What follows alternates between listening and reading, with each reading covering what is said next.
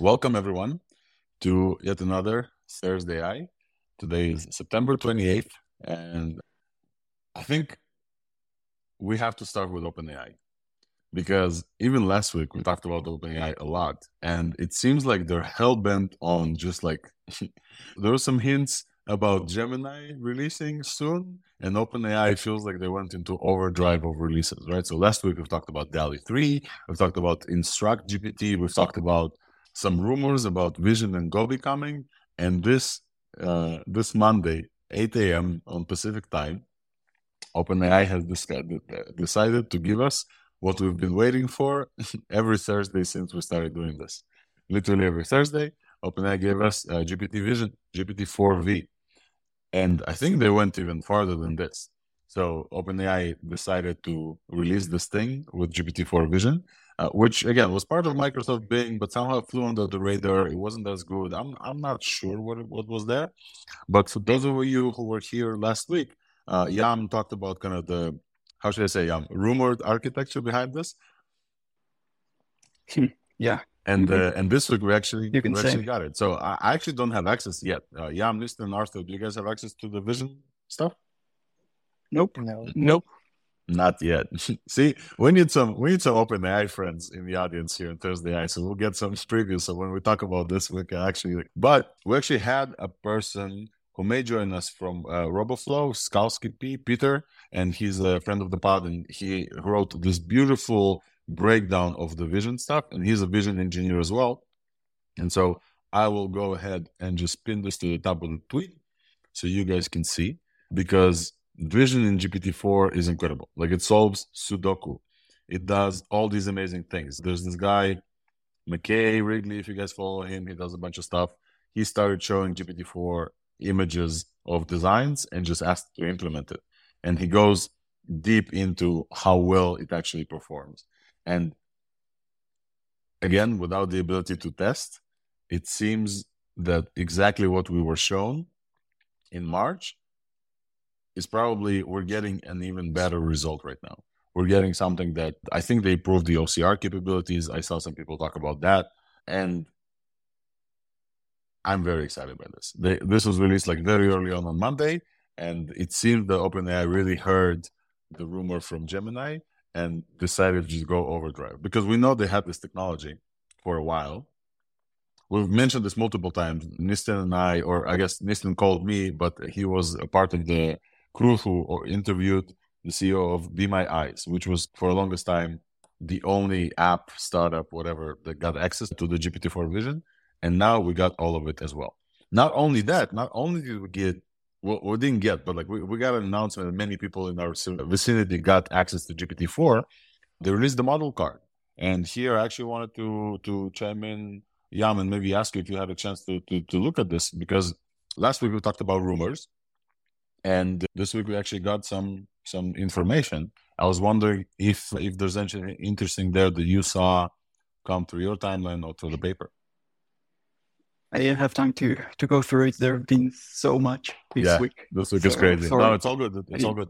Absolutely. I remember vaguely that I saw some folks go through this model card, and I think Jim Fan is the person worth following. And then the thing that's worth noting is that they're definitely showing progress since GPT-4 was released back in March, released quote unquote, right? So they're showing progress even that they did since March.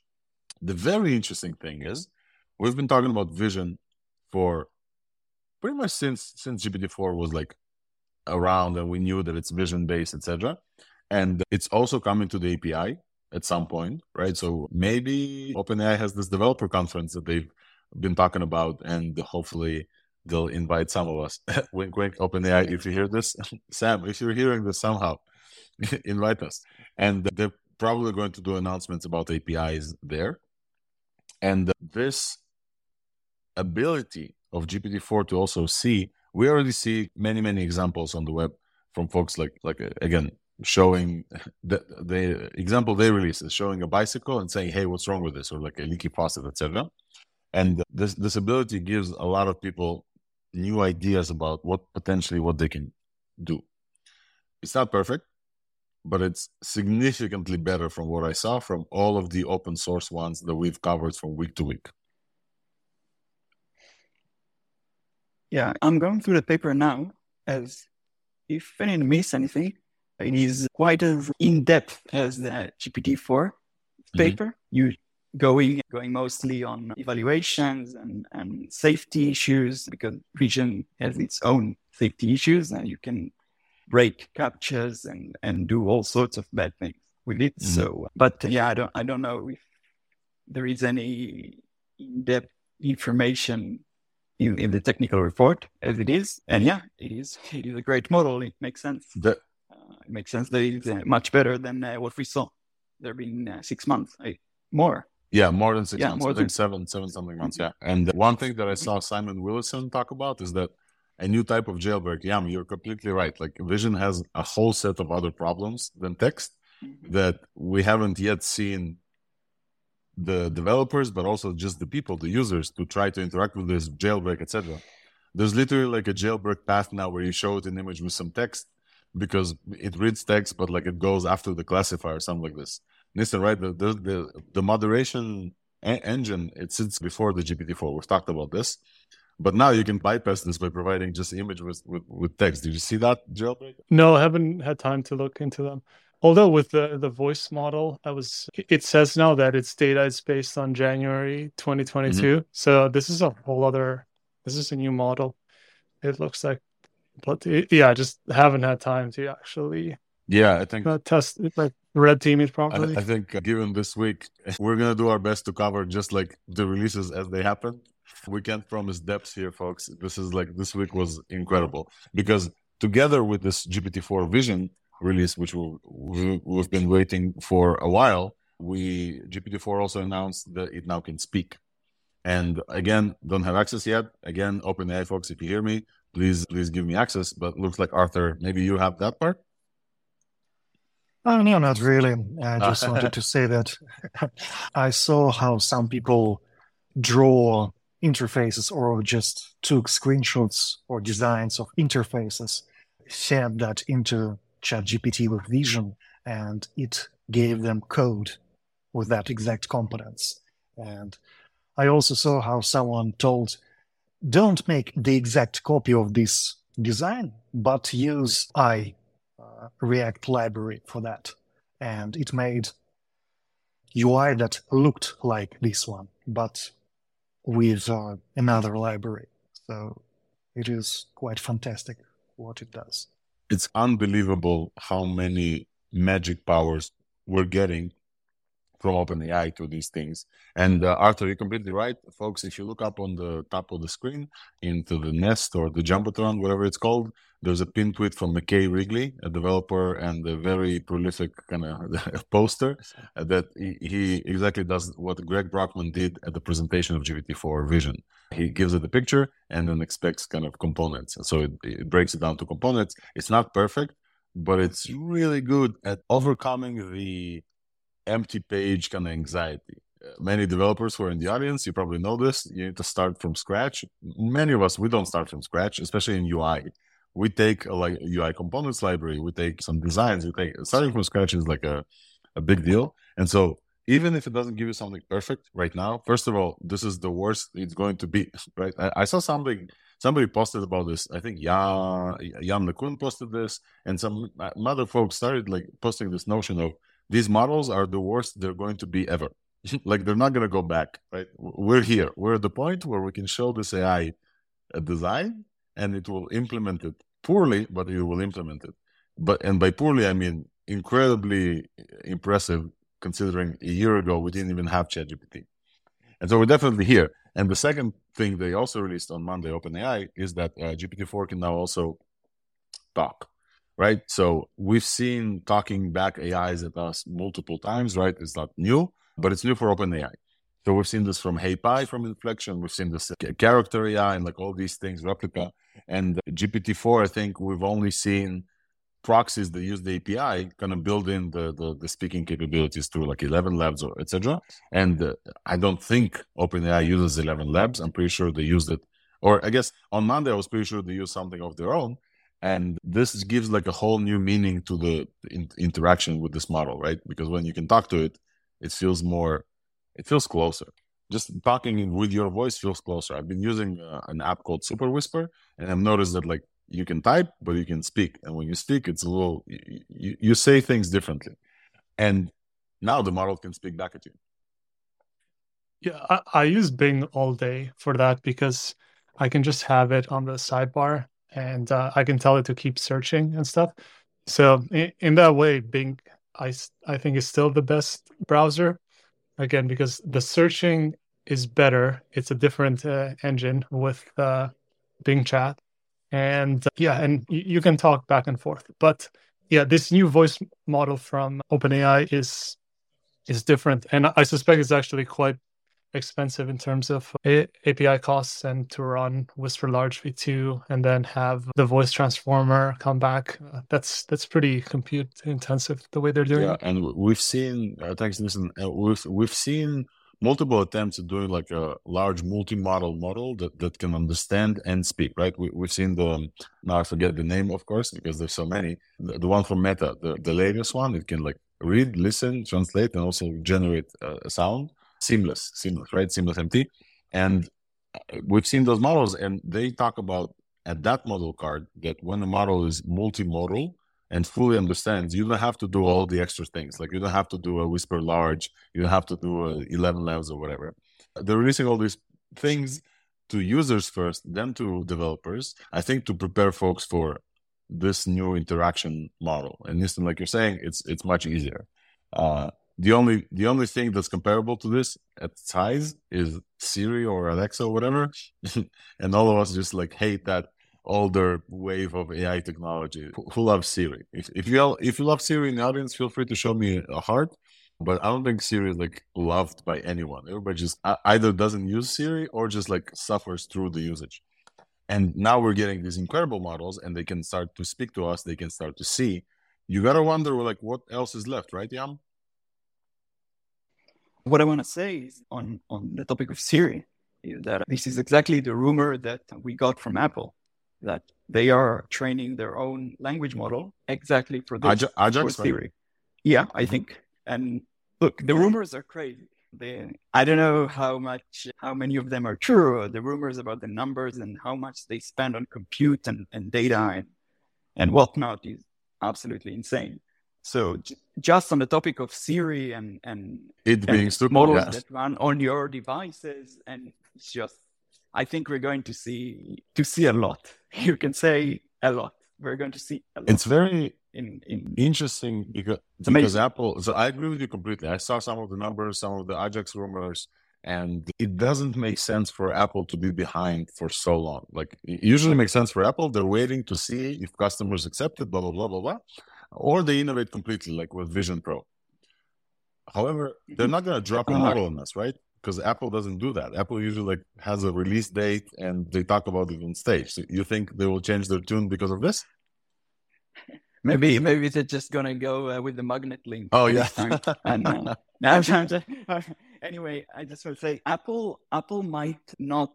What I thought until the rumors started is not that Apple is behind, that they simply are about to use a service. I can see Apple just using a service of a different company that this company is serving the model. But the rumors are flipping this whole thing, and yeah, if Apple is in the game, they're not gonna play lightly. Yeah, and it's probably gonna be in a release date because this is how they do it. But I don't know. The rumors are that they are going to ship it to run locally on our devices, and I think that everyone here in the audience would love that. Absolutely. Yes. We don't know if it's true, so don't take it as it is. But we're all hoping for the rumors. Absolutely, because Apple is not going to stay far behind this for sure. Arthur. Yeah, I think they might be using their security chips on the MacBooks, so that model can be run only on Apple devices, and you won't be able to just take it and launch somewhere else. I guess when they started to Look. Look,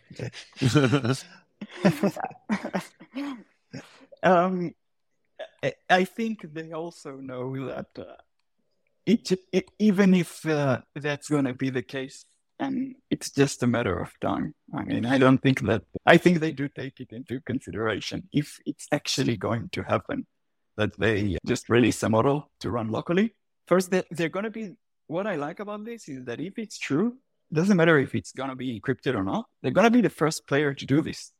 Up until this point, everyone that serves AI models are doing it through just running on a server.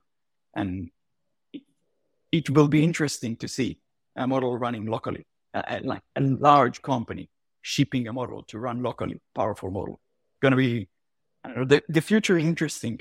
That's all I got to say. I will add that I just pinned a tweet from Sigil, a mutual friend of the pod, who bought an Apple Watch Ultra 2 and then ran GPT-2. Obviously, it's not optimized, but it has like a 4-core neural engine on the watch, right? So the era of on-device inference from Apple is definitely coming.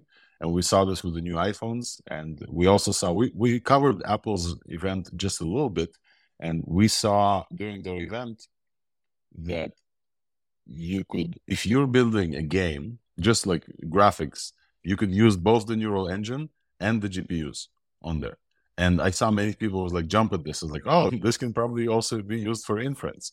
And we've talked about how Apple already does a on-device inference for cloning your voice for accessibility settings, right? And that voice of yours is on the iPhone is getting trained while you sleep. So they already put the pieces in place. They already have like training and fine-tuning on device.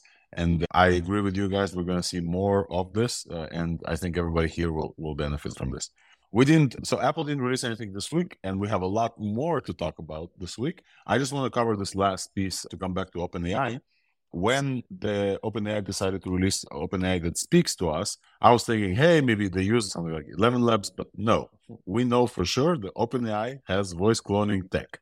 And how do we know this? Because the same Monday, something else was released from Spotify, out of all places, where Spotify announced that Spotify is going to go multilingual, and currently only existing podcasts, but soon probably a tool for that as well, will be translated using the speaker's voice into different languages. What does this mean? This means that Lex Friedman, if you're hablo español, you will be able to hear Lex Friedman speak in Spanish to you, or Portuguese, or whatever. And as somebody who works in translation, whose mission in life is to remove language barriers, I couldn't be happier. We've talked about HeyGen before. You've probably seen the viral videos of, I don't know, Elon Musk speak Hindi or something like this, or Lex Friedman. Everybody loves to translate Lex. And you've probably seen those videos float around. And so far, they haven't been from like a big, huge company. So Meta did some stuff about voice translation and cloning. But so far, big companies stayed away from voice cloning because it's a very touchy subject. I personally feel, and this is a hot take of mine, and you are welcome to debate me in the comments, and actually went on Boris's Power Twitter from OpenAI, and we got into a question about whether or not this should be open source. Many big companies did this before. So if you remember Val-E from Microsoft, and obviously Google can clone your voice, right? Like it's a no-brainer. The technology exists. We've gotten so fast at this technology that it takes around 3 or 4 seconds of your voice to give a fairly realistic output. And if you have a lot of voice content like Lex Friedman does, like any podcaster on Spotify does, they can do a really good job at having you speak a different language with your voice, which I find incredible. Because it translates the examples that I saw, it translates the accent as well, right? And like, imagine this, I have an accent. I was born in Ukraine, lived in Israel for 20 years. So my accent is a mixed accent. And I speak in English, and the way I speak Russian affects the way I speak in English. Imagine like the model is so good, it takes my accent and like translate this accent into a different language, but the accent is still around. So this world is incredible. It becomes closer and closer. Honestly, the better. I can talk about language barriers all day, but basically they shouldn't exist. And I'm very, very happy that this mission is global. But so far, the risks for this technology, where somebody can call your mom and pretend to be you and ask her for money, the risk for this technology were very well depicted during Terminator 2. If you guys remember the scene with the dog and the wolf, etc.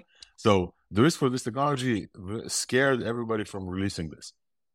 And OpenAI didn't release this yet, but we know for sure they have the tech because the Spotify translation, they announced that this is a partnership with the OpenAI and they're using their tech to voice clone and then translate to different languages. And I just thought it's incredible that like we got this on the same day. I just wanted to hear from folks here, Nistan and everybody else on stage. What do you guys thought about the translation stuff?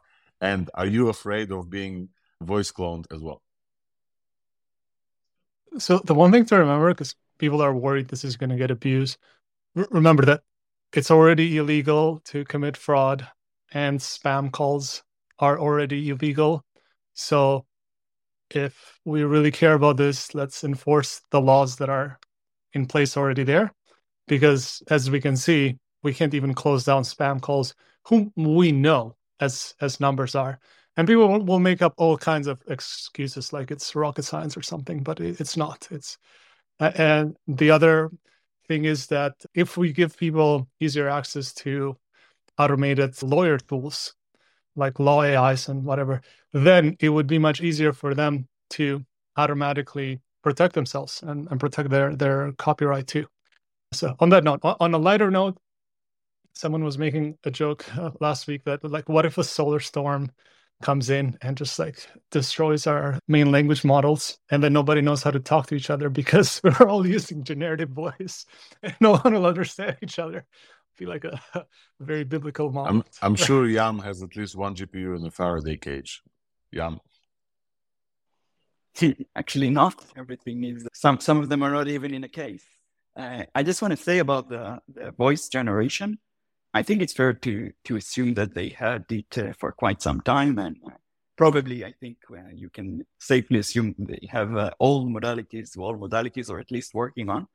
I just want to say the fraud and generating and abusing of this is already happening in the past couple of months strongly. So the people who want to do this are already doing it. So it's not that, of course, new people are going to be exposed to this technology. So some people will get ideas, but I think that the vast majority of the people who are actually willing to go this far and clone someone's voice to do bad things are already doing it. It's happening. You can find many stories that these things are happening now. And I think that the best method to mitigate this is just to tell people that it exists. Simply just the knowledge. I absolutely 100% agree. I think especially before the upcoming election year in the United States, where this will be deployed and used by good and bad actors, and I think I've seen already some examples of this, the more widespread this is as a knowledge, the better it is for everybody to start understanding that don't trust anything you see or hear unless you verify. And I think the young need to teach the old that, hey, this technology exists. And if you have even if you don't speak online like we do, right? And Yam and Mr. Arthur, I've put you in that position also. So now your voice is out there. But even if you don't have a podcast or you're not participating in spaces, if you have a voicemail and it has like 5 seconds of your voice, somebody can call your voice. And I think it's good for everybody to just realize this and to get to the point where like, this is the world that we're now existing. And I absolutely agree that it's already out there. You can do this with 11 Labs. You can do this with Play.ht. We talked with SST last week from Qwen14B AI. They're also doing this, right? Maybe not to the extent that OpenAI does this, but they're doing this as well. So this technology is out there. It exists. It's better for everybody to just learn. And if I can give you one tip, and I want to add actually just real quick, but if I want to give you one tip is that with your loved ones, with your older loved ones, those who are like still can fall into some tricks like this, come up with a safe word. And then once they don't trust something, just make sure that you and them have the safe word. And I will say this one last thing, even though I said that accents actually carry through, those of us with an accent, it's further down the road for us to be worrying about this because accents, and specifically like very specific accents, it's not yet easy to copy them significantly because when I get cloned in 11 Labs, I sound British. And I sound very posh and beautifully spoken, but I don't sound like this in my day-to-day life. So, Nista, I don't know about you, but like it's very clear that this is not Alex. And I've been cloned multiple times. Welcome actually to the stage. You have a comment on the voice cloning or anything else we talked about, feel free. Greetings of the day, everyone. And yeah, I saw the video of Spotify releasing that, and my immediate two thoughts were, first of all, they must have had it for a while now. And second, they have not released it because they probably haven't figured out a way to implement all the restrictions that should be in place for a model that powerful. OpenAI, we have seen by far, right? OpenAI has always created extremely powerful models in whatever they have done. And this model is going to open a lot more space for frauds or whatever in that sense. And I think that is the reason OpenAI has not released it yet, because they are still trying to figure out, put barricades in place. They're still trying to figure out how to regulate it more in a better way. Unlike text models where they can just implement an NLP program before and after the prompts and response to filter out illegal stuff for that matter, it's not so easy with voice. And I think that's the reason they are yet to release it to public. And that's my general understanding by far. Yeah, definitely they're fearful. But I will just remind this one thing. The same exact concerns were brought before the world before Meta released Llama. Because if you remember Galactica, they took it down because of, oh no, it's this like one horrible thing. And since then, we've seen that nothing bad happened in the world, like it's fine. And the same exact concerns came from image models where, oh no, it's going to get used for deep fakes, etc. And that also Stable Diffusion released Stable Diffusion a year ago, and we're fine. Not only are we fine, it's like awesome to have these tools across. And so, okay, we're going to talk about the implementation of technology generally at some points. I will just maybe if you'll allow me to draw this one line in the sand in ThursdAI, and I think, as far as I know, everybody as hosts on the stage also agree with this general sentiment. Progress is good. We should have progress.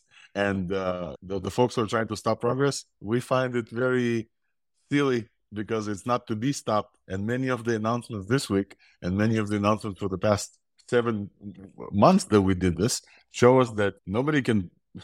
It's really hard to stop anyway, but even that, nobody can predict what's going to happen, like nobody really predicted ChatGPT exploding as much as it did, or predicted different capabilities. And so everybody who says, oh no, we're all going to die, I invite them to take a deep breath, walk out in nature. If they think they're going to die, just enjoy the life up until that point. But ThursdAI is not going to spread fear. ThursdAI is going to spread positivity and genuine excitement about progress and technology and new tools that humanity is given. I just wanted to draw this line in the sand real quick. And with that, let's move on to the next incredible update because it's related to this line in the sand. Yeah. I just want to say that we nearly forgot the most important update from OpenAI this week. Most important? AGI has been achieved internally. Absolutely, yes. Let's cover... That's the most important one. Let's cover this briefly because for those of you in the audience who don't follow everything as we do, Yam, did OpenAI achieve AGI internally? No. They didn't. Sam was trolling us and the whole world got a heart attack. For an hour, pretty much. It was a fun hour. It was really fun to see. This anonymous quote-unquote leaker account, Johnny Apple or something like this, has been talking about leaks from OpenAI for a while, right? And I think, did he say this first, Yam? Am I getting this correctly? Yeah. Well, he's a bit of a weird user. He started with precisionally predicting the exact release date of GPT-4, the exact number of parameters of GPT-4 a month or two before it was released. And no one knew about the user. And only a month later, people just figured it out that, wait, this user can know things before they happen. So people started to listen to what he said. And out of the blue, I think a week ago, he just tweeted, AGI has been achieved internally. That's it. Nothing more. So everyone was curious about what is this thing. And the user was deleted, I think 2 days ago, out of the blue. I'm surprised. So there was some thread on Reddit discussing what this user was all about, why was it deleted, and out of nowhere, the real Sam Altman, that the user, the the confirmed user that we all know is the real Sam Altman because he was involved with Reddit and everything. So we know exactly who this person is, just commented for the first time in 7 years. It's not like he's commenting every day. First time in 7 years, AGI has been achieved internally. So, I mean, you cannot burn the whole world better. It's the best comment you can just drop if you want to troll. And everyone got into frenzy everywhere. Just to add to this, just to be very clear, like for folks who doesn't know, AGI, achieving AGI and talking about AGI, this is the whole point about OpenAI, right? They say that this is like where they're going. They said, or they will do a lot to get there. This is what some folks, doomers, etc., they don't want AGI. Some people don't think it's possible. Some people can define AGI. Sam Altman and the team, this is what they want to bring to the world. And it's incredible. Like the first time after 7 years, Sam just comes in and drops this thing that this leaker basically said a few weeks ago. Arthur? I think it is also interesting that right after that, they told that they need some more money, like invest in us with this company valuation. So I'm pretty sure this is not connected in any ways. But yeah. I mean, in terms of raising money, I think Sam Altman definitely has shown himself as one of the greats, especially with Y Combinator. And yeah, it could be. Yeah, one thing we didn't say, he then edited the comment. So just to be clear. Yeah. So and anyone that is worried right now, AGI has not been achieved internally. He edited the tweet and said that he was joking, and we all need to chill out and take a deep breath. Maybe like the LLM, take a deep breath. AGI has not been achieved internally, but it was a fun week for sure. Absolutely, and this is just one of the many things that we still have yet to cover. And I think that's it from OpenAI. Is that correct? Yeah, I think that's it from OpenAI. I think so. Yeah. It's enough. They've been shipping like crazy. It's enough. Enough of them. So that's actually. There was one more rumor that they might be developing a device with yes. We didn't talk about this at all. Special. Yeah, it's apparently it's a whole different chip. It's a neuromorphic chip. So I'm not really sure how that's going to go. But I think they were raising money for it and not necessarily producing it yet.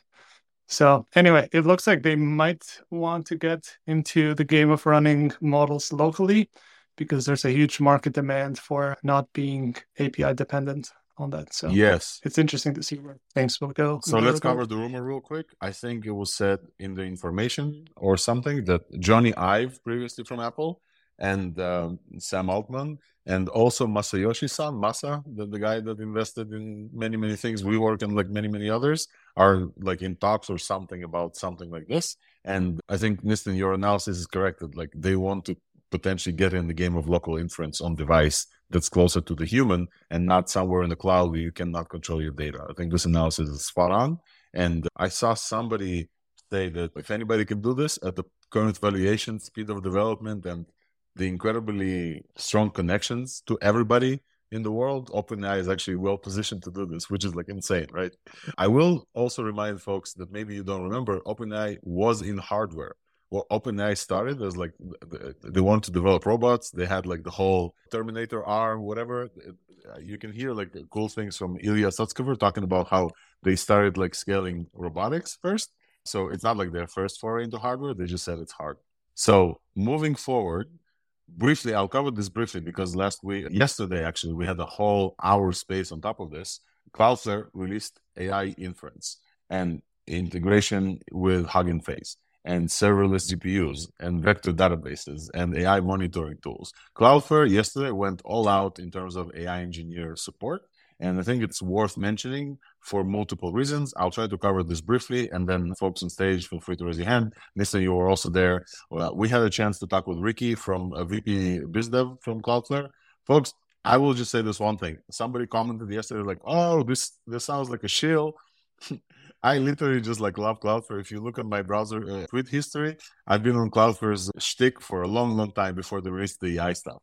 When I joined them with Targum, my startup, as the launchpad, I've been giving them this feedback. Hey, folks, I'm building my whole startup on Cloudflare, and the only piece, the GPU inference, is not on your system, and I need to go elsewhere, and I need to build scaffolding and MLOps to move from your framework to their framework. It was a whole thing. It was a big pain point for me.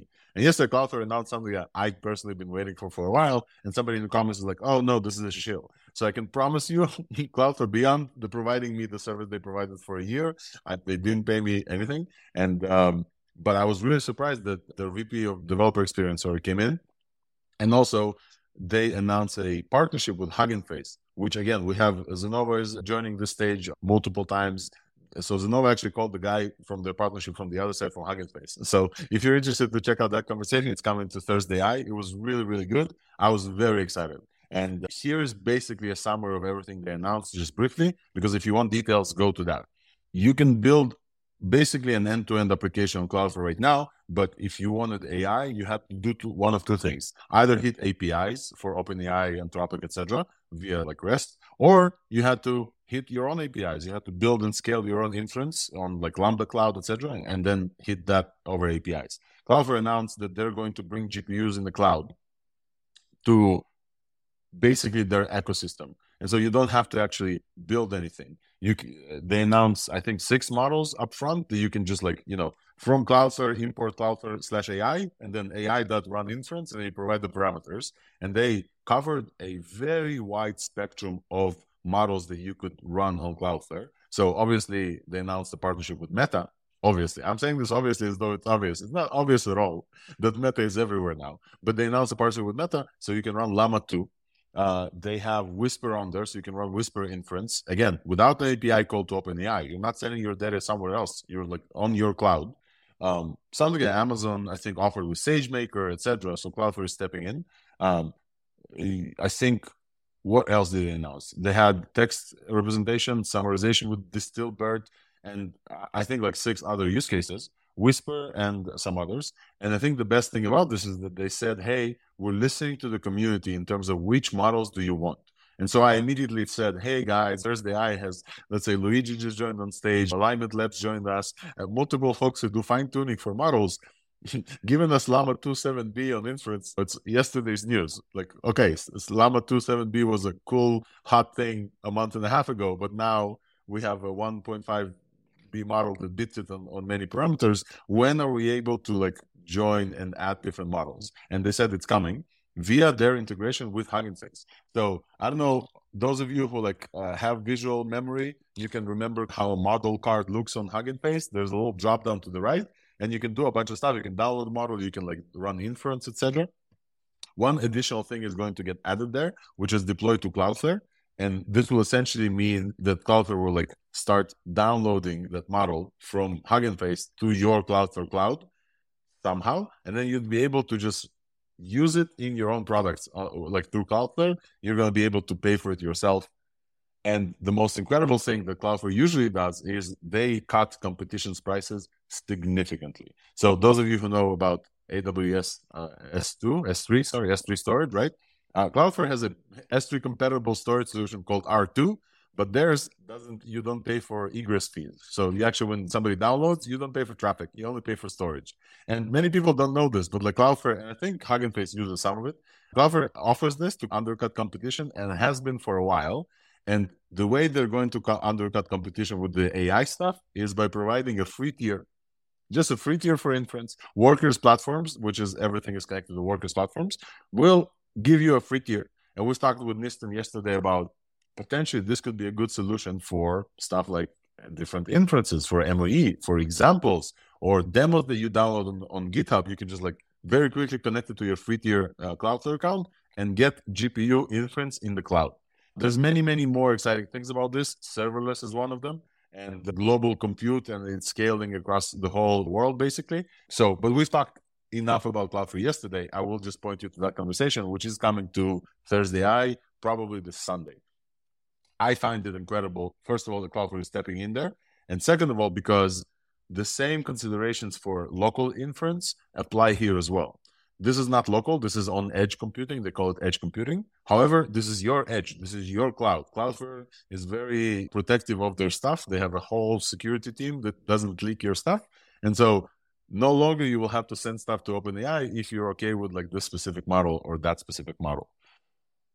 So this is just the AI inference. Folks, comments on the AI inference part and serverless GPUs before we move on to the two other things they announced and then continue talking about everything else that happened. So I'm going to use it because it makes it very easy and very nice to develop for a web-based app to have something to fall back to. Even if you run web GPU models locally or you have GGML, GGUF API running locally, you would still use Cloudflare to have something to fall back to on the net, and also their workflow of adding a vector DB that automatically appends stuff to your prompt was really nice, I thought. So, but again, I haven't built anything with it yet. I'm just planning to. So actually, let's move. And listen, thank you. This brings us to the next point exactly. That Cloudflare announced kind of 3.5 or 4 things yesterday that are related. And you definitely talked about the second thing, which is the vector DB stuff. Oh, the one thing I forgot, the serverless GPU stuff that Cloudflare allows you to do, they're offering us an embedding model, which is the best embedding model based on the Hugging Face big embedding models so far, which is, I think, BGE large or GTE, one of them, but the best one. And so you can actually like run embeddings instead of ATA002, you can run embeddings. And so what do you need embeddings for? You need embeddings for putting them in the vector database, right? And do RAG or retrieval augmented generation and to do similarity search for vectors. This is what you need embeddings for. And so the second thing that Cloudflare offered us is they open sourced. Actually, I don't know if they open sourced it. No, they announced a new vector DB called Vectorize. And they announced a vector DB that like scales with the Cloudflare system, again, as part of your ecosystem. So you're obviously previously able to use vector DBs in your Cloudflare products. If you're on Cloudflare, you have to go to Pinecone, you have to maybe host Chroma, right? And so now they announced that they have a native solution as well, which brings it to a lot of people to very easily experiment with. And again, that vector DB will also have a free tier. And one thing that I love that they did is that we have folks from Pinecone join this spaces as well. So no shade on Pinecone because Pinecone brought the torch of vector DBs to many people, but they scaled so fast that at points when AutoGPT came out and AutoGPT pointed a figure to Cloudflare to Pinecone and said, "Hey, go and open an account on Pinecone, give us the API key so your agent will have a brain." Pinecone started shutting down instances after a week. You guys remember this? Like, if you open a free Pinecone account, they will start shutting down instances. Cloudflare jokingly said, "We're not going to shut down your instance after a week of inactivity," with winking to Pinecone and this explosion of popularity in AI agents. And two other things, Nistan, could you talk about the workflow that you mentioned? Because I don't think I got it fully because maybe I didn't read this. And then I have another thing about the vector DB stuff. Yeah, just really quickly, what it does is the moment that your user types something in a chat box, that thing gets sent to the vector DB of whatever you've set up. It could be stuff about a game, it could be Wikipedia, it could be medical records, whatever you've set up through secure storage. And then it grabs stuff from the vector DB, which is facts, like actual information. And then it adds that to the prompt. So then when you prompt the full model, then it sends the whole thing to your Llama 7B and whatever. So it's auto prompt enhancing and is built into the workflow. And I think this is huge because, again, the language model is just the base layer of an app or a solution, and you got to add all this stuff on top.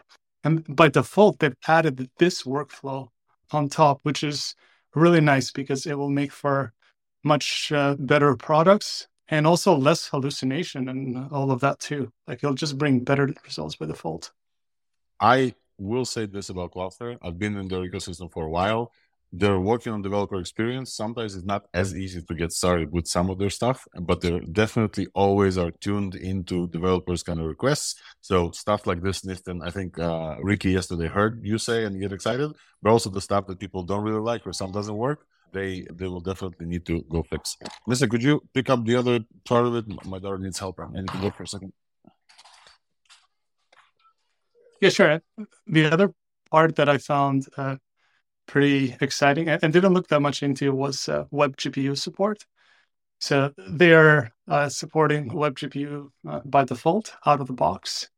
And I was struggling quite a bit with MLC AI and trying to cache the web GPU models, also making web GPU compatible models so that then they can cache in IndexedDB. Well, then have to use the file system API of Chrome. So it's pretty messy now to get that done. So it's really nice that Cloudflare is starting to provide that.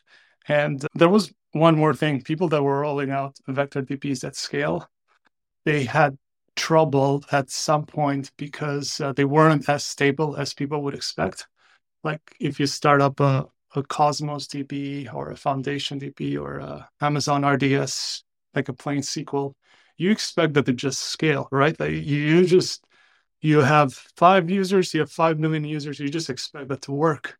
And that wasn't the case because they're such new products with the vector DBs that there were a lot of frustrations earlier on.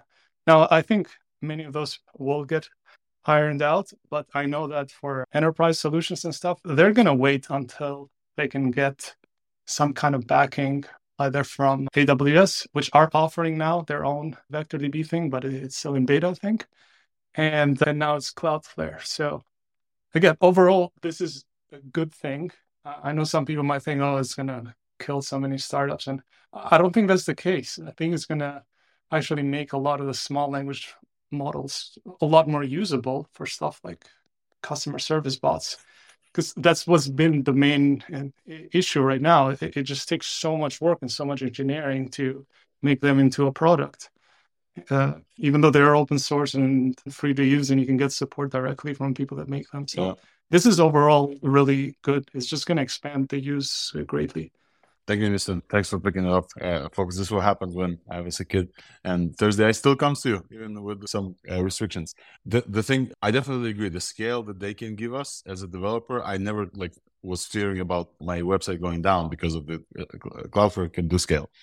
The next thing that I was really interested about in the vector DB solution is that it's connected, the metadata there is connected to objects in the file storage. So if you build like a rag or something, and let's say you have some vectors, you have some embeddings, you usually put like a metadata by the side so that you'd be able to actually pull some stuff and tell the users, hey, this vector thing is similar to that vector thing, but here's the actual text, not in vector form. And in Cloudflare solution, they offered a connection to not only text, but also objects in their storage. So you can vectorize some stuff about the video, and then you have a direct connection to a video. It's just a simple like DX thing, but it's very, very powerful. And I really liked that it was a small mention for that. One last thing they offered, and this is very interesting to talk about because you don't have to run inference. You don't have to run the model on Cloudflare. You can use this with OpenAI if you want to. They offered a proxy thing where it's called the AI Hub, AI monitoring, which is, it gives you several things. And there's a few startups that did this as well. We had, I forgot the name of the guest last week with the Remember All, that basically talked about the same thing. You change a few lines in your code to send requests to OpenAI, Anthropic, etc. It doesn't matter what. You send them through the Cloudflare proxy, and Cloudflare does several stuff for you. And one of them, we only got told yesterday by Ricky, and they didn't even announce this, but it's incredible. They will monitor your usage in terms of how much money it costs you. You can put some limits on the usage of APIs. And the most beautiful thing they talked about is now that if you proxy your requests, they're going to add caching to you as well. But if OpenAI is slow, you can fall back to a local model inside Cloudflare or a different model. So I will say this slowly again. By changing 2 lines in your code, you can start sending requests through Cloudflare. You'll probably route them to a faster server as well, because that's what they usually do. But if it doesn't work, or if OpenAI is down, or if it's slow or something like this, they will be offering you a fallback to a different model, which I found incredible as a concept, because you could write this code yourself. But did you? I'm looking at you, a person who has AI inference that uses OpenAI API endpoints on production. I haven't written this, right? If OpenAI is down, Targum that uses OpenAI has a fallback, but it doesn't generate the thing it needs to generate. There's no fallback to Anthropic. And you can write this, but it's not easy to. And this type of stuff I just find very incredible. And this proxy thing doesn't need to work with Cloudflare's inference. It can work with OpenAI, Anthropic. It can give you dashboards about your usage. It's really, really good. And I think the last thing is the integration with Hugging Face that we've covered. So Cloudflare comes in very hot with AI. And I think the reason why I'm very, very excited about this is because you guys know, those of you who are on stage here and some of you in the audience, that I'm going to this AI engineer event in San Francisco. I see Robert Scoble. Robert, I think you're going there as well. And it's by Swix and Alessio and some other folks in latent space. And there's this new type of developer. It's called AI developer, AI engineer. And this is a whole conference about those people. And Cloudflare is can afford that type of people. There's not people who are like able to run CUDA or install VMs. Not that they can't learn. It just, that's far away from them. It took me a while to be able to like figure out Python. And oh, by the way, I want to shout out Peter Wang in the audience. What's up, Peter? So it took me a while to like learn that VM and Conda are different things and how to set up an environment. And there's a whole huge population of developers who write TypeScript and write UI for a living, that for them, something like a Cloudflare environment is easier than doing some Python. And for them, Cloudflare just opened up, and for all of us, honestly, because those people are also creative and innovative and building cool products, they opened up like a huge new wave of developers that are going to join the AI kind of stuff and be able to run inference on models within their own thing. So I think it's very, very exciting. I think this flew under the radar for most people, as I always think about Cloudflare stuff, and we're going to probably talk more about this. Again, even though we talked for a lot, yesterday we've spoken for an hour and a half with folks from Hugging Face and Cloudflare. If you're interested in more depth, go there. And I think this covers this part, but we have so much more to talk about, so stay tuned. And I will just like maybe reset the space a little bit and just say hi to everybody new who came in after an hour that we're here. This is ThursdAI. Twitter space or X space, and then a newsletter and a podcast that comes at you every week, sometimes twice a week, sometimes 3 times a week, usually twice a week. We cover everything that's hugely important in the world of AI as it applies to developers, as it applies to open source, large language models. And we've been doing this for the past 7 months, and only like the past 3.5, 4 months it's actually been recorded in podcast form. So if you just stepped in and you're like, oh no, I missed some of it. No, you didn't. Subscribe to ThursdAI.news and you'll get it in your podcast of your choice, Spotify, Apple, soon maybe in Spanish through Spotify. Listen, can't wait to hear how that sounds. Or maybe in Hebrew for my mom. So the next topic that I want to cover. Oh no, before that, I just want to thank many of the folks on stage here that join me from week to week and to talk about different things that I cannot talk about with expertise. So I will just briefly run through the people to introduce them because I usually ask. Jan Peleg is our, how should I say, the data scientist of data scientists, the ML practitioner, the guy who reads the papers and tells all about them and trains his own models. And he's currently training the Hebrew LLM, one of the big ones, and also a very strong participant in the Israeli community and a dear friend of the pod and co-host. Nisten is a resident hacker, AI engineer, basically is running huge models on CPU somehow, nobody knows how. Recently released an ISO that you can boot an LLM and just like without any internet connection. Arthur joined us last week and since then joined us again. Arthur is the, I want to say, Mscripten web GPU person. Arthur, is that, this is the second time I see you, so it's hard for you to describe, but Arthur has worked with the web GPU team and to bring about some changes in that specs. And it's incredible to have you here and with a lot of love. I will introduce LDJ as well. Luigi is in charge of recently released his own fine tune called Capybara. So shout out Luigi. It was great to see Capybara getting released. Luigi is part of the news research team, a group of very incredible people, talented people who fine tune the top of the line models, extend context, and do many, many things to different open source. And really, really happy that Luigi is participating in this. And many other folks joined us from week to week. And so if you're interested in expert opinions, definitely tune in to ThursdAI. I want to shout out to 2 or 3 friends in the audience. Robert Scoble is here. Peter Wang. Thank you, Peter, for joining. I haven't seen you here in a while. Harrison Kinsley, if you want to learn everything about how to build a neural network from scratch, check Dex on YouTube as well. And Al Cheng, I haven't seen you in a while. Right. So the laugh fest is over. Let's continue. Okay, so let's go to Meta. Meta yesterday, guys, honestly, if you have watched this, I haven't. So I only have like a little bit of understanding from the Twitter flow. But Meta has had a whole day, even Mark Zuckerberg on stage, they announced AI in glasses. But the most important thing they announced is something that Mark Zuckerberg talked with Lex Fridman about when Llama 2 was about to get released, is that everybody who uses Meta products will going to get AI agents in there where they are right now. So Instagram and Messenger on Facebook and WhatsApp, they're going to get an AI agent that you can ask for multiple things. So this is one announcement from Meta. It's huge. They're going after replica and they're going after character AI and all of these things because they are doing something called embodiment.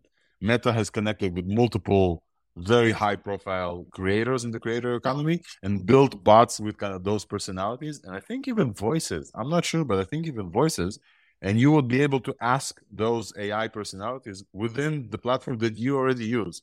And let's say all of us can run the latest Qwen model, let's say, my mom definitely can't. But now my mom and her friends who use Messenger or who use Instagram, they will get an AI model in their hands. And I think this is a huge thing for OpenAI because so far OpenAI has been the de facto best one, right? And many people used OpenAI APIs for chatbots, etc. And now Facebook is like, you know what? We have 3 billion users here and like 2 billion users here and 1.5 billion users here. And now all of them will get this thing. And it's a huge sea change in how many people will get AI in their hands. This joins last week where Windows announced Copilot. We're like the best, sorry, not the best. I love my Mac OS, but like the most famous operating system in the world, the most widely used one, is going to get AI Copilot built in. And so today we are joined by Meta announcing that all their products is going to get AI. And so what will people do with those AIs, you may ask? That's a good question. Everything we do with ChatGPT, but also generate images. So Meta, not only did they said, hey, we're going to bring AI to everybody who uses our products, they also announced a new model called EMU, new image model. I actually don't know if they open sourced anything, but this is the first that Meta goes into the array of image generation diffusion models. I want to ask folks on stage if that's true, because I don't think they released anything remotely related to diffusion before. And now they're showing off very impressive image generation capabilities with a wink at Midjourney, because the way you would generate this is with like /imagine or /generate or something like this, which is very Midjourney-like. And so not only will your mom be able to ask her AI friend about the next elections, she will also be able to generate a meme and send you this meme. So get ready, folks. The Facebook generation is coming at us with a bunch of AI stuff. I found it like lovely. Luigi, welcome stage. Please. Oh yeah, introduce yourself. Welcome, Luigi.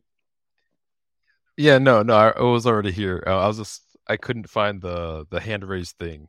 It's not showing up on desktop, so I just did the wave thing.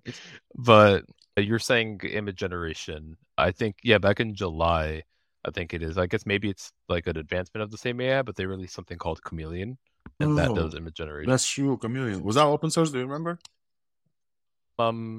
Not sure. I'm leaning towards no. Yeah. But they released like a paper on it.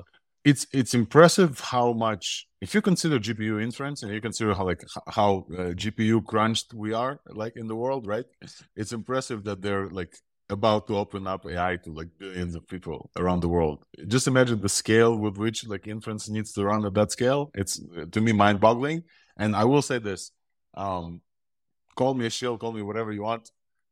Meta are goats to me because of Llama, because of the multimodal stuff, because of NLLB and different translation tools, and because of all these things, I consider Meta the goats. Not to mention, Jan LeCun went on a Senate hearing, and his testimony is like everybody in the open source, everybody behind progress, just like clapped and said, we're so grateful for Jan LeCun and that he's leading that like very, very talented team. And now those folks are coming back with a vengeance. I still see some people react with the same kind of snark about Mark Zuckerberg that we went through after the first election cycle, etc. And I personally don't feel that at all. I think they're doing incredible. I think compared to other big companies, they're doing a lot for open source, for Llama, for different translation models. They have the same mission and vision in life that I have, which is language barriers should not exist. And they're actually doing this in open source. So I use some stuff translation-wise. And just kudos to Meta, really, for innovating here, for bringing this news to many, many people. And we'll hopefully have some Meta friends here in the ThursdAI at some point. So if you know anyone high up there, let me know and connect me with them. Crazier things have happened so far. I think that's all for Meta that I wanted to talk about. But folks on stage, if you saw something from Meta and we haven't covered, feel free to just chime in. Yeah, maybe the last thing is the glasses, right? So we're about to get into the area of spatial computing. Apple is about to shove us in there. It's not going to happen to you and me only, right? So the more how should I say, the more early adapter of us will probably try that out and try to play with this. But definitely, this device is going to be a new device, very expensive. Meta is going after that market as well with their glasses, with their partnership with Ray-Ban, I think, and or somebody else. Is that Ray-Ban? I think it's Ray-Ban. So yeah, I think it's Ray-Ban. Yeah, and they had these glasses for a while, and honestly, they were not that impressive. And the thing that AI related there is that their glasses now will get an AI system in your ear, and not only that, it's going to be multimodal. So it will have camera, and you'll be able to ask it things about the stuff that you see, which is like, I think it flew under the radar, but like, it's very big as well. So yeah, Arthur, Do you remember Google Glass? I do. Think, yeah. I know somebody in the audience. I think Robert remembers Google Glass very well. And I think they have discontinued that just, I don't know, a few months ago. I read news somewhere. Anyway, people were quietly against that because they didn't like that you might be filming them all the time. So I'm not sure how the public will accept those meta glasses since you filming everyone. I agree with you, and my only response to this was Google Glass came out way before TikTok started like showing up everywhere, and there's cameras everywhere, and people are like can't wait to get online to show themselves. So we'll definitely see. But I think we've moved so far since then that it's going to be interesting to see how the population will like accept cameras everywhere. I agree with you completely. We've had a talk about, I don't remember if this was recorded, Nista, you remember, Luigi, you were there as well. We had a talk about like new interfaces and cameras. And my strong point was from that talk is that any AI to be useful to you as a personal assistant, it needs to see what you see. It's clear to me at this point, like it has to see what you see. Otherwise, it's not going to be able to. And obviously, you need to talk to it, but it has to also see what you're seeing. And GPT-4 is giving us this. Yeah, Luigi, go ahead. Yeah, I think that was one of the late night. I forgot what exactly you call it. The late night AI talks. I don't know if you're. Yeah, we have those as well, folks. It's called virtual grass touching. So you're welcome to join those ramblings. Yeah, and I do remember you saying that, and I mostly agree with you there. I mean, something that people don't think about, which I think is pretty funny, is that like especially girls will commonly have like the phone in the back of the pocket where like the camera is technically out, and like the girl could be recording everything behind her and nobody would know it. But like technically people always have their phone out facing the public and people don't care. Yeah, so it's definitely going to be interesting how this is received. And those glasses have not been very successful so far, but maybe with an AI system, if somebody looks at Apple Vision and says, oh, this is so cool, augmented reality, but at least part of it will get brought to the Apple Vision. So yeah, it's been a very long time since I've been on this stage. You've been here before, yeah. Yeah, just like a few times, so I hardly go on stage. Hi there, just an enthusiast. So the conversation here is really, really nice. I thought to just throw a few things in as well. Strangely, I actually don't know how to raise my hand. That's why I haven't actually raised my hand the proper way. So it's a bit weird. Right, so the conversation with regards to the glasses I found to be quite interesting. I think quite recently, as you would have probably seen, I think OpenAI actually released basically like the latest version like GPT4 for like blind people to use their phones, I suppose, to literally maybe scan things around them and get information back from it. But now they literally don't have to be raising up their hand on with like the device, I suppose. I think the glasses would be quite nice. So maybe people who are visually impaired in some way or another. So they're a bit hands-free. So I feel that's something that's actually quite unique. And this is a more interesting like foray into like wearables, because I suppose like Snap's already done something like this in some sort of way, shape or form.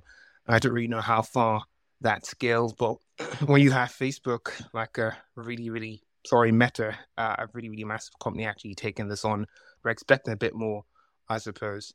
So let's actually see how things go. I think it's a really interesting time.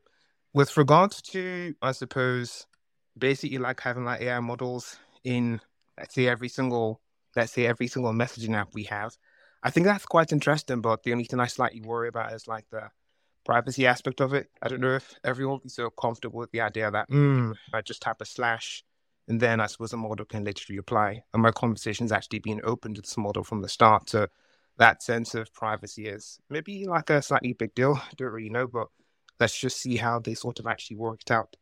The last thing I probably would say that would be sort of interesting is I think, let's say, in really large parts of the world, I suppose WhatsApp is being used for business, like small businesses sort of like leverage that. So I think it'd be quite interesting to see how, let's say, Facebook may, I don't really know if they will actually do it, maybe leverage some of these tools to bring, let's say, bots to small businesses on like platforms like They WhatsApp. definitely talked Really about interesting. business operations for this in terms of like an AI extension of your business will be able to answer. They definitely talked about this. Thank you, ET. Thanks for joining us. I want to introduce Thanks. Peter to the stage as well. Peter, welcome.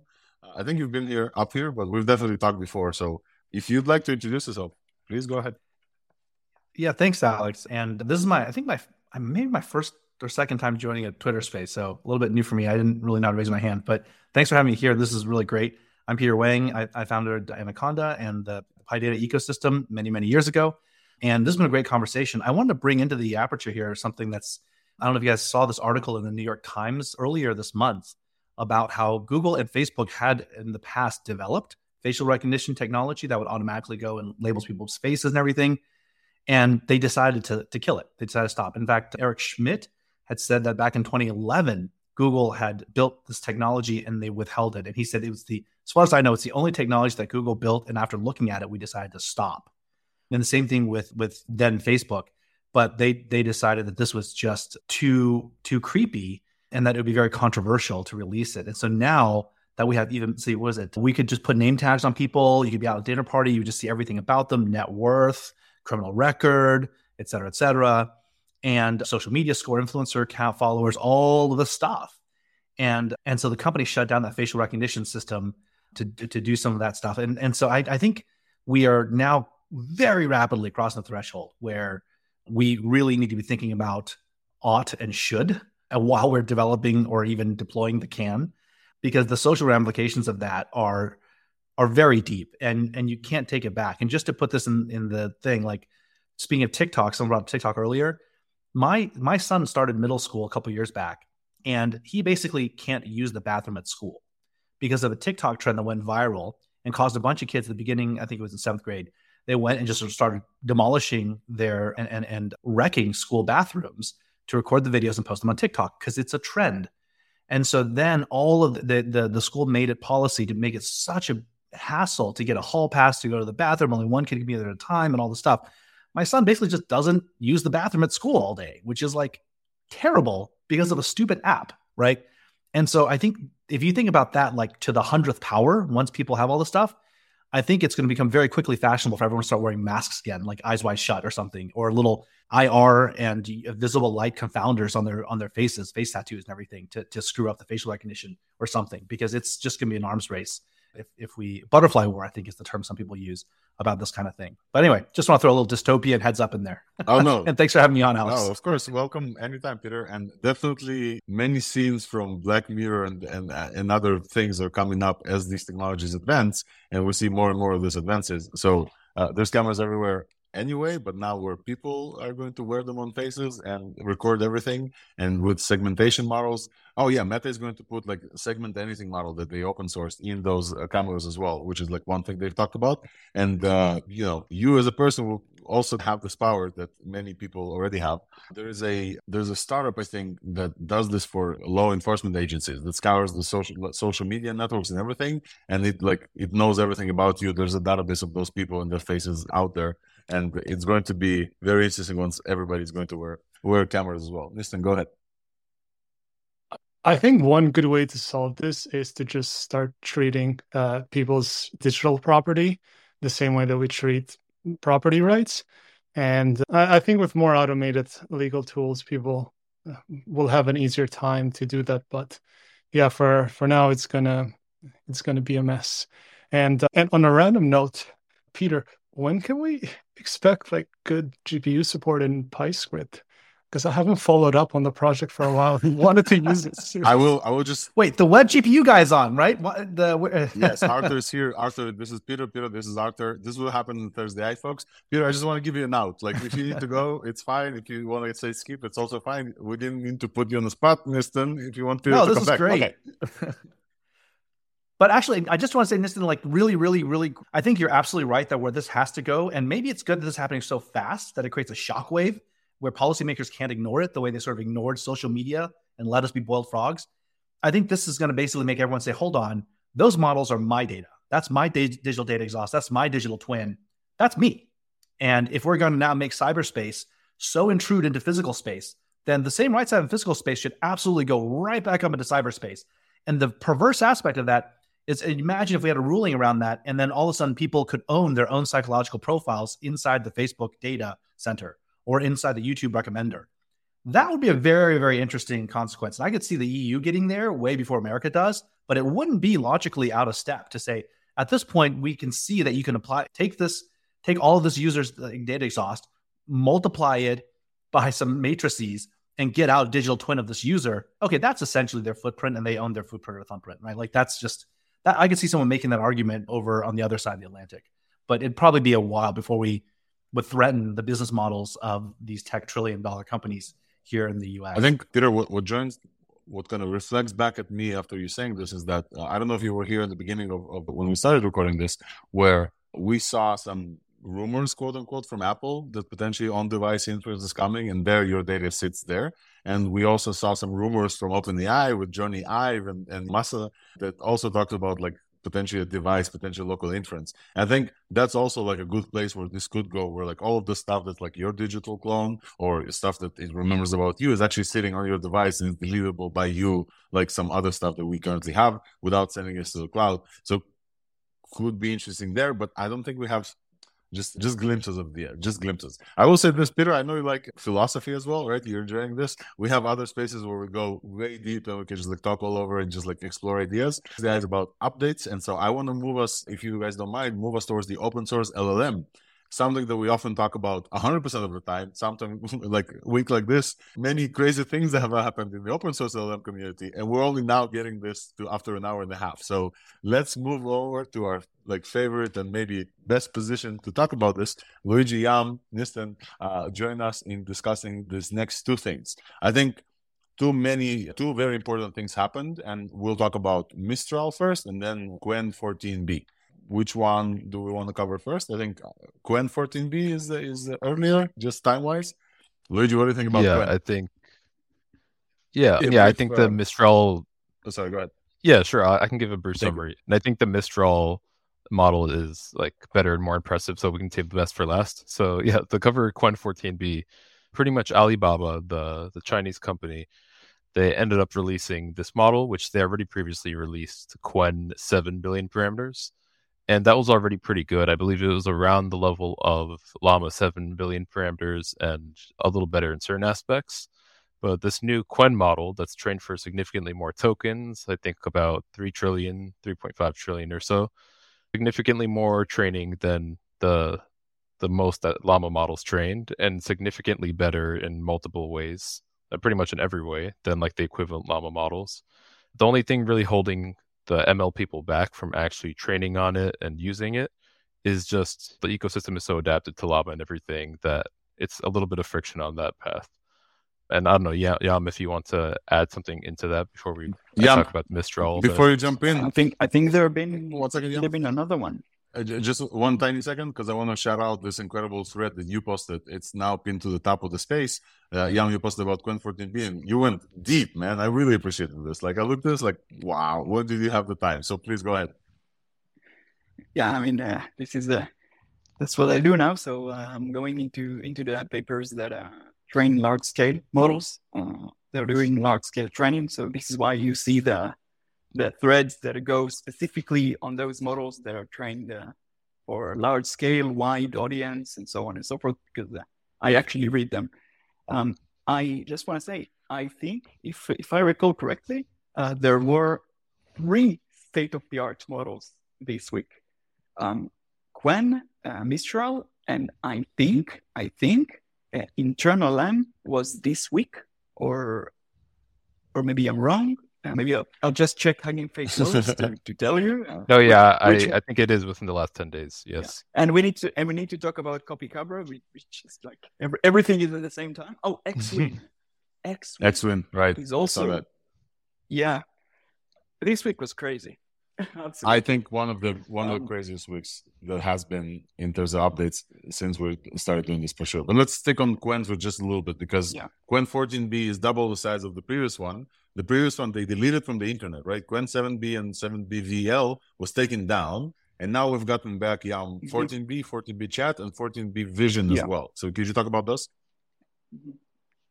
Yeah, sure. What we see here is a team, a highly capable team, working really hard to bring us a powerful model, and this is the result. And I just want to say, I say this all the time, so it's not just about the flops. Flops are important, but it's not just about compute power. There is much more to that, and this is a living example of an extremely powerful model that was trained and done on the best way possible. And there are some tweaks here and there for what went into the model. You can read my thread if you really want to. I just say that we saw this week, like day after day after day, a state-of-the-art model, then a state-of-the-art model, and they all beat each other, and it's really hard to follow. So I think that anyone looking for a rule of thumb, go with the one that is the easiest for you to use, even if there is one that is an epsilon a little bit better, because the day after will be an epsilon a little bit better after this one.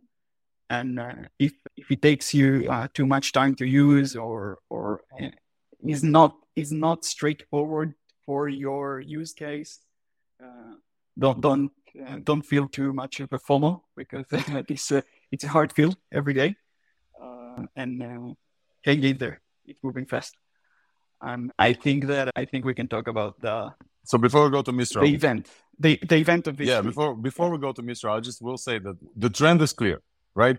Smaller, better, faster models are coming out every week. We've seen this week after week here. Qwen14B came out, and it beats Llama 34B in multiple, almost all benchmarks, right? So like a smaller model, 14B, now beats whatever had state of the art and like exploded to the popularity a couple of weeks ago, or a couple of months ago, I think. It's been a while. Time doesn't make sense anymore because of the speed. And this like small model beats Llama 34B, so like a significantly bigger model. The trend is clear. It's going to get smaller. It's going to get on your device. Yes. However, there's another model that beats different other models, and this is Mistral. Anybody on stage want to talk about the weird WordApp logo and how much money they raised and how many people just like talked about this? Go ahead, Luigi. So long story short, this company, three of the founders of the company were on the original paper of Llama, the popular model put out by Meta, and Timothy LaCroix, and one of the chief scientists for Meta, as well as somebody who's actually ex DeepMind as well. So really crazy talented team, and they got, I think, over 100 million in funding or something around there about 2 months ago, and they've been mysterious, not really saying much about their plans, just saying that they want to embrace open source though. So I think about yesterday or the day before, they just randomly put out a torrent link on Twitter, which I think is a kind of genius marketing ploy, or at least that's what it seems like. And of course, everybody's like, what is this? You open the torrent, you download it. It has a little bit of a README with some details. And in the code, it actually references what seems like a data set with the phrase 8T, which like in machine learning terms, most machine learning people will just interpret that as meaning 8 trillion tokens, which is a lot. That's like more than any openly available data set we know of. And close. So, yes, Yam? Mm-hmm. And close model. More than closed models as well. Yeah, and so people start testing this out, and in the benchmarks and within News Research, and some of our peers did independent benchmarks and have verified in pretty much every benchmark we tested, and like each individual subset of the benchmarks as well. Not only does it beat Llama 2 7 billion parameters, but it beats Llama 13 billion parameters, and like everyone as well. And this is only a 7 billion parameter model. And so the speculation about the 8 trillion tokens, the file name for the model is version 0.1. So people were speculating it's maybe a 10% checkpoint, meaning it's like 800 billion tokens trained out of that 8 trillion. And I was like the first one to actually ask Timothy LaQuarrie, one of the founders. I was asking him in Discord about this directly, and people were sharing the screenshots of me asking him. But I was asking him if the full training is 8 trillion or whatever. He did confirm that at least at the time of training the tokenizer, they had a cleaned 8 trillion token dataset of at least that amount. And then I asked him, okay, well, is the actual model released? Like, is that correct to speculate that it's 800 billion tokens trained so far, like 10%? And he didn't, like, he was hesitant to respond. I asked him a couple times in different ways. And then eventually he just said, we'd like to keep those details private, etc. And like for now, they're going to keep that private, but they can't, but they can confirm that the full thing, they do have a data set of at least 8 trillion tokens. So super interesting. Wow. Oh, no, you couldn't jailbreak him, but you tried. It's okay. Sorry, what did you say? You just didn't prompt him, right? But it's okay. Yeah. Yeah. So, but I think I covered pretty much. Yeah, no, Luigi, thank you. And first of all, folks, the folks behind Qwen is also potentially going to participate in ThursdAI. They're retweeting Jan. We're DMing with them. Luigi's talking about with the Mistral folks. ThursdAI is the place to be if you want to like know the latest in open source LLMs, and if you want to go deeper. News Research has recently opened their Discord. I see Pharrell in the audience. Skunkworks OS is also a great way to learn about how open source works and LLMs especially. And so again, this week, before we get to X1, and I think maybe let's skip X1 because we're almost at time. We got a 14B model that outperforms a 34B model in all benchmarks, and we got a 7B model that outperforms Llama 2 14B, right? So smaller, faster, better. And I think I saw something again about Mistral is that it outperforms Code Llama on code, and this is a general model. Is that correct, Yam? Is that a correct assessment? It doesn't outperform Code Llama on code, but it is, I think, second place on code. And it is extremely impressive that a model can do so much. I mean, there isn't a lot of room in the weights to pack so much information. So usually when you train small models, you have to selectively choose at least somewhat what you're going to train on because it's a small model at the end. So when you see a model that is generally this good and also good for code, which we know that code and math and all of those are usually skills where you really need to deliberately train for in order to get some capabilities. So it's really impressive, really impressive. I just want to say that those guys got some hate when they raised the money 2 months ago. So I think we really deserve the attitude of just dropping the magnet link. Like they raised a lot of money. People gave them a lot of shit. Gave them some a stuff. Lot of shit. Yeah. And it's like you see them like a month later, just go to hell. Here's the link. Yeah, we actually did it. Yeah, you said we're not going to do it. Here is the link. I think I like the attitude. I really do think that people should watch it and don't just give shit to people that have their best intention. Those guys just released and the open source models, and it's absolutely a great model. And that's it. One more thing that I tweeted yesterday, which I happen to understand that people didn't think about this, that just coming from this exact spot right now, the main reason that many teams don't share their data is not because they are trying to hold secrets from you or have a trade secret or anything. We all see everyone that is collecting data or curating a large data set that from raw sources from the internet has the same problem and considering the same thing. We all see what is going on with the legal battles right now of data set collection for training models. So this is the real reason everyone is secretive about their data sets. And I really don't think we should give them too much hard time for not releasing.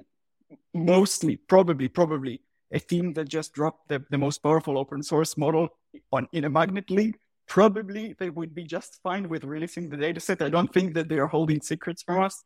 and more so that they don't want to get into trouble legal-wise. And until the legal battles are resolved, and we all know, okay, this is accepted now, we can collect data for training models or not, whether way it will go. We can just don't ask too many questions about the data and just validate the models, for sure, validate the models to make sure no one is trying to take advantage of the benchmarks, but just say thank you, we got a good model, and thank you, and we don't ask where the data come from. That's all. I completely agree with this, Jan. Thank you for this coverage, specifically because Mistral did get a bunch of, oh, the bubble, he's here. Oh, the bubble, 3 guys without any products is raising $113 million, whatever, blah, blah, blah, blah. And then they scaled and released their infrastructure. They scaled their infrastructure, collected data in like 4.5 months or something, and then released like an incredible model on us. And not only released, like you said, they've committed to open source like fully. Here's a, not Hugging Face, not like Meta, you have to sign some stuff and your email is collected. Here's a torrent link. Go fucking nuts. That's what they basically said. And I loved it. I absolutely loved it. Apache 2. No one is going there. It's the best thing, the best license they could just go. I mean, it's amazing. Could we talk about internals a little bit? I think you guys broke down. They have a bunch of like their stuff. Yeah. So what's really great about Mistral, I think, is that the fact that you have all these models coming out lately, like Baichan, you have Qwen, and a lot of the bottleneck of like developers actually not using it, even though it has some improvements, is like the stuff I was talking about earlier, these architectural differences, the differences in how you have to inference it, etc. But this Mistral model is very similar to Llama in terms of like, we already, like in News Research, we were already able to like transfer our current training code to like, right now I already have something training on it. So it's like wait, easily able. Hold on 1 second. Please, I have to ask you this again. News Research. Sure. My friends of the pod, dearest friends of the pod, the guys who put like consistently the best performing models on the top of the benchmarks are now fine-tuning Mistral. Is that the correct thing to say? Yes, I'm fine-tuning Capybara right now on Mistral model. All right, folks, you heard it here first. Follow Luigi, follows News Research. We're going to see some benchmarks very soon. Yes, hopefully they're good. Trying to fit the right hyperparameters and stuff with it. And obviously, yeah, going to release it when I'm satisfied, but hopefully within the next few days at least. That's awesome. But yeah, for the details specifically, though, the main difference in terms of architecture seems to be it uses GQA, which is grouped query attention. And without getting into like super technical details, Llama 2 70 billion parameters, it uses this. And while the Llama 2 7 billion and 13 billion parameters, they use, I think it's either multi-headed query or multi-query attention. Do you remember which one? Is it MQA or MHA?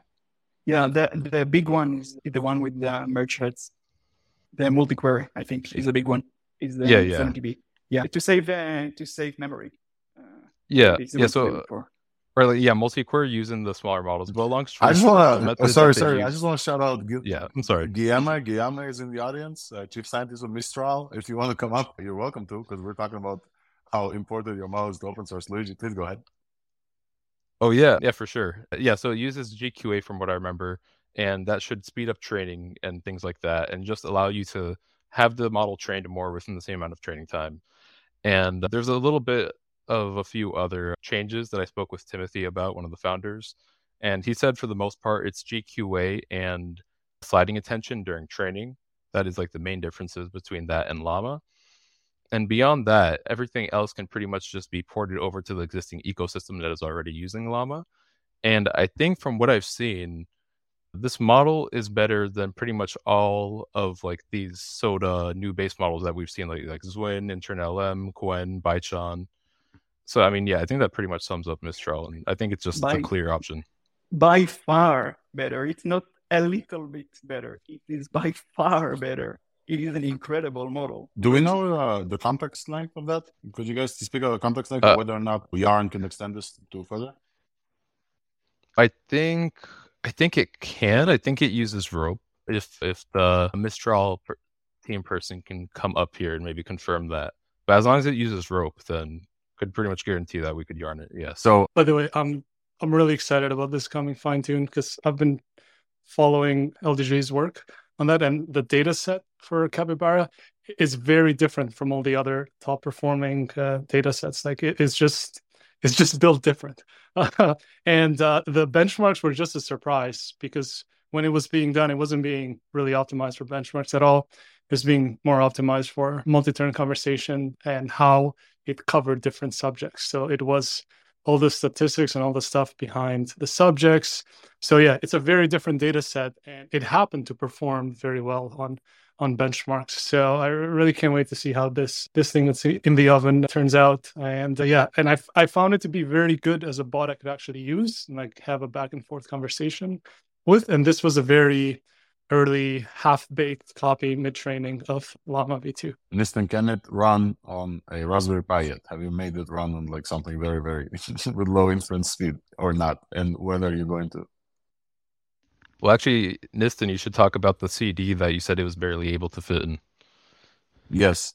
Yeah, that might be a whole other announcement and release coming in, but give us a hint. I'll let people know here. I made a Linux distro, everyone. I'm just trying to make it so that it's just plug and play and you just use it, and it's been pretty rough. So you made a what? Sorry, what?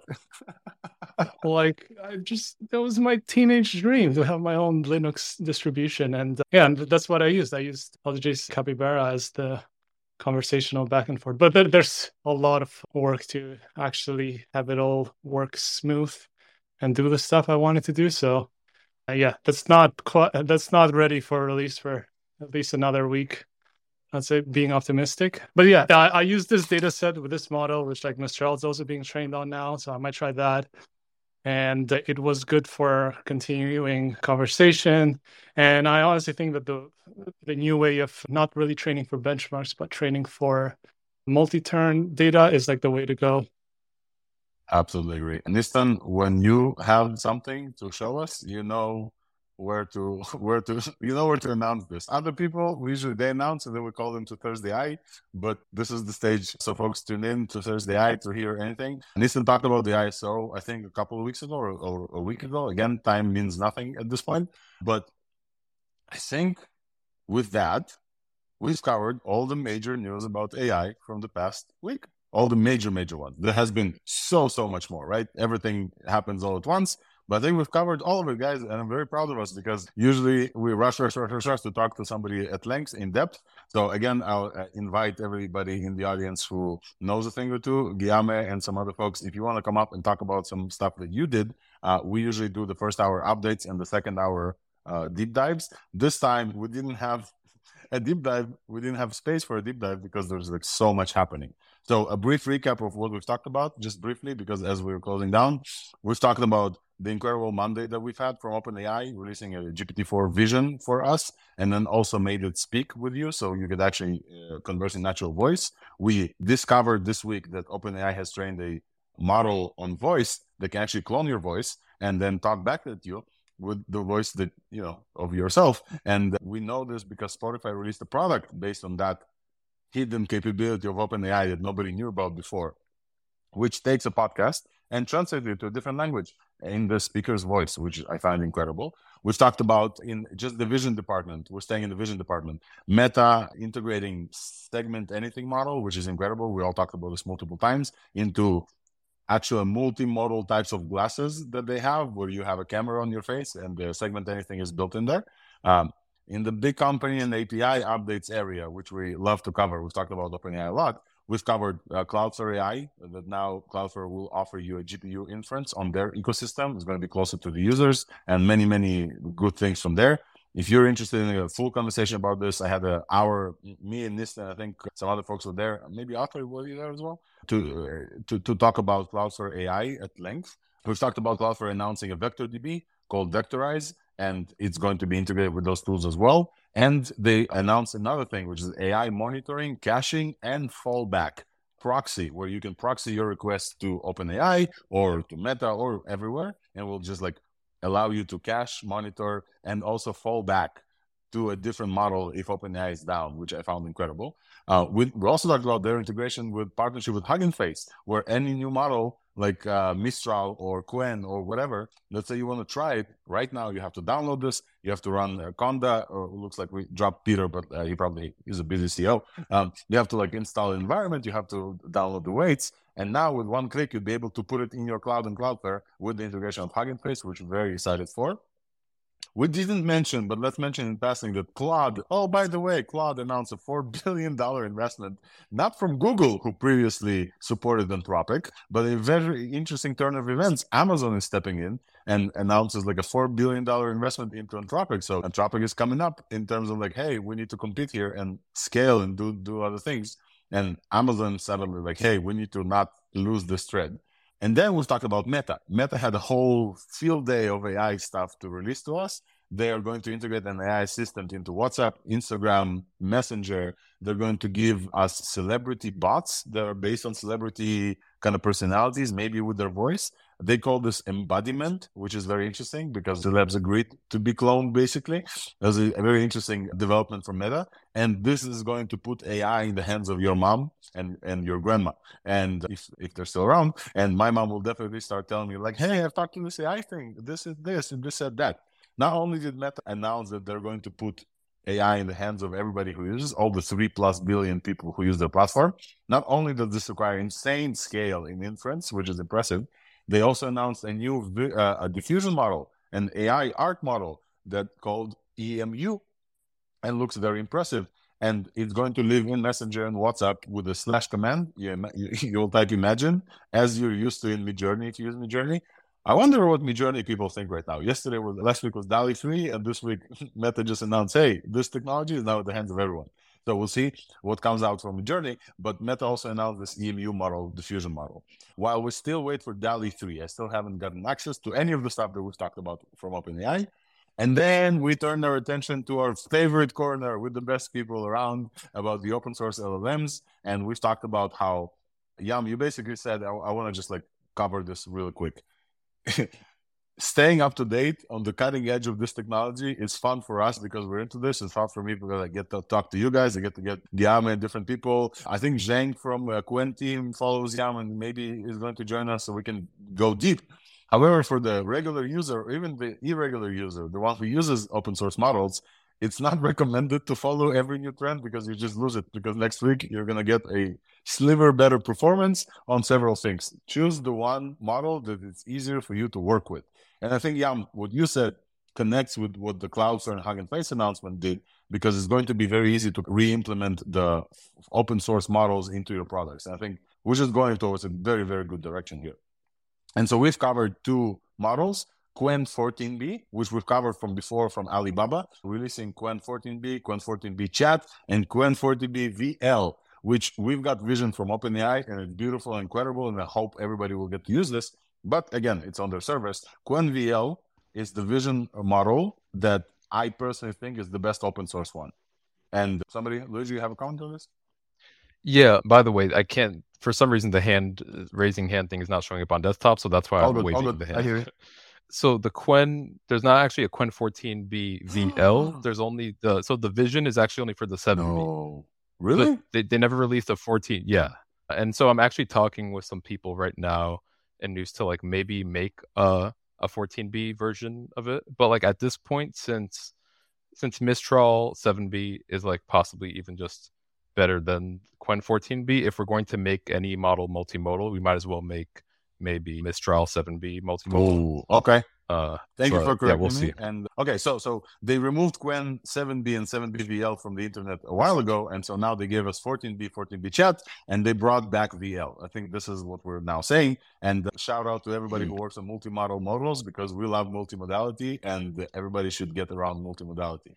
Thank you, Luigi. And then we turn our attention to Mistral. The three guys, one of them is which in the audience. What's up? Everybody follow Guillaume, and Guillaume, I think, is how to pronounce this. And we saw from this Go team a dropping of a magnet link, a torrent link, without any explanation. And then everybody started downloading this. And it turned out to be one of the best, if not the best currently, 7B model that we currently have. And many, many fine-tuners, including some on stage here, are very excited because this is just the start. Usually this type of release, like it was with Llama 2, is just the start of the continued training. And so keep joining ThursdAI for more news about this. And I think this is all we covered. It was a very busy week, folks. If you stayed up to date, kudos to you. And if you didn't, this is why we're here. We're staying up to date, so you don't have to. We talked with many, many people. We've had folks from Cloudflare yesterday, Hugging Face yesterday. Today we have folks from Mistral. We have folks from News Research, Hugging Face, and we're bringing you the news in such a way where like it's positive, it's genuine, it's nice and exciting. And hopefully if you connect with this format, you'll visit us next week again. If you missed any part of this conversation, this will get released as a podcast on ThursdAI.news. You can follow my bio for more if you want to follow this. And I want to just shout out that this would be very boring if it was just me talking. So I'm very happy that I'm joined by like very experts in the field. Yam, Nistan, Arthur, LDJ, and some other folks in the audience actually as well join us from time to time. And with that, I want to just close out because we're coming up on 2 hours. And I also need to go and edit this so you'll be able to read this. And this is ThursdAI. So usually what happens is we cover everything and then it keeps happening the same day. So like more news will follow today. But for now, I thank you all for your time. It's been great to deliver you this news. It's been one of the best podcast episodes ever because it's been one of the best weeks ever. Not to mention we had a 1 hour yesterday with Cloudflare. And so I will go take a brief rest, reorganize and start editing the newsletter. And then we'll see you here next week. Thank you everyone for joining and have a good rest of your weekend. Cheers. Bye-bye. Thank you, everybody. Bye.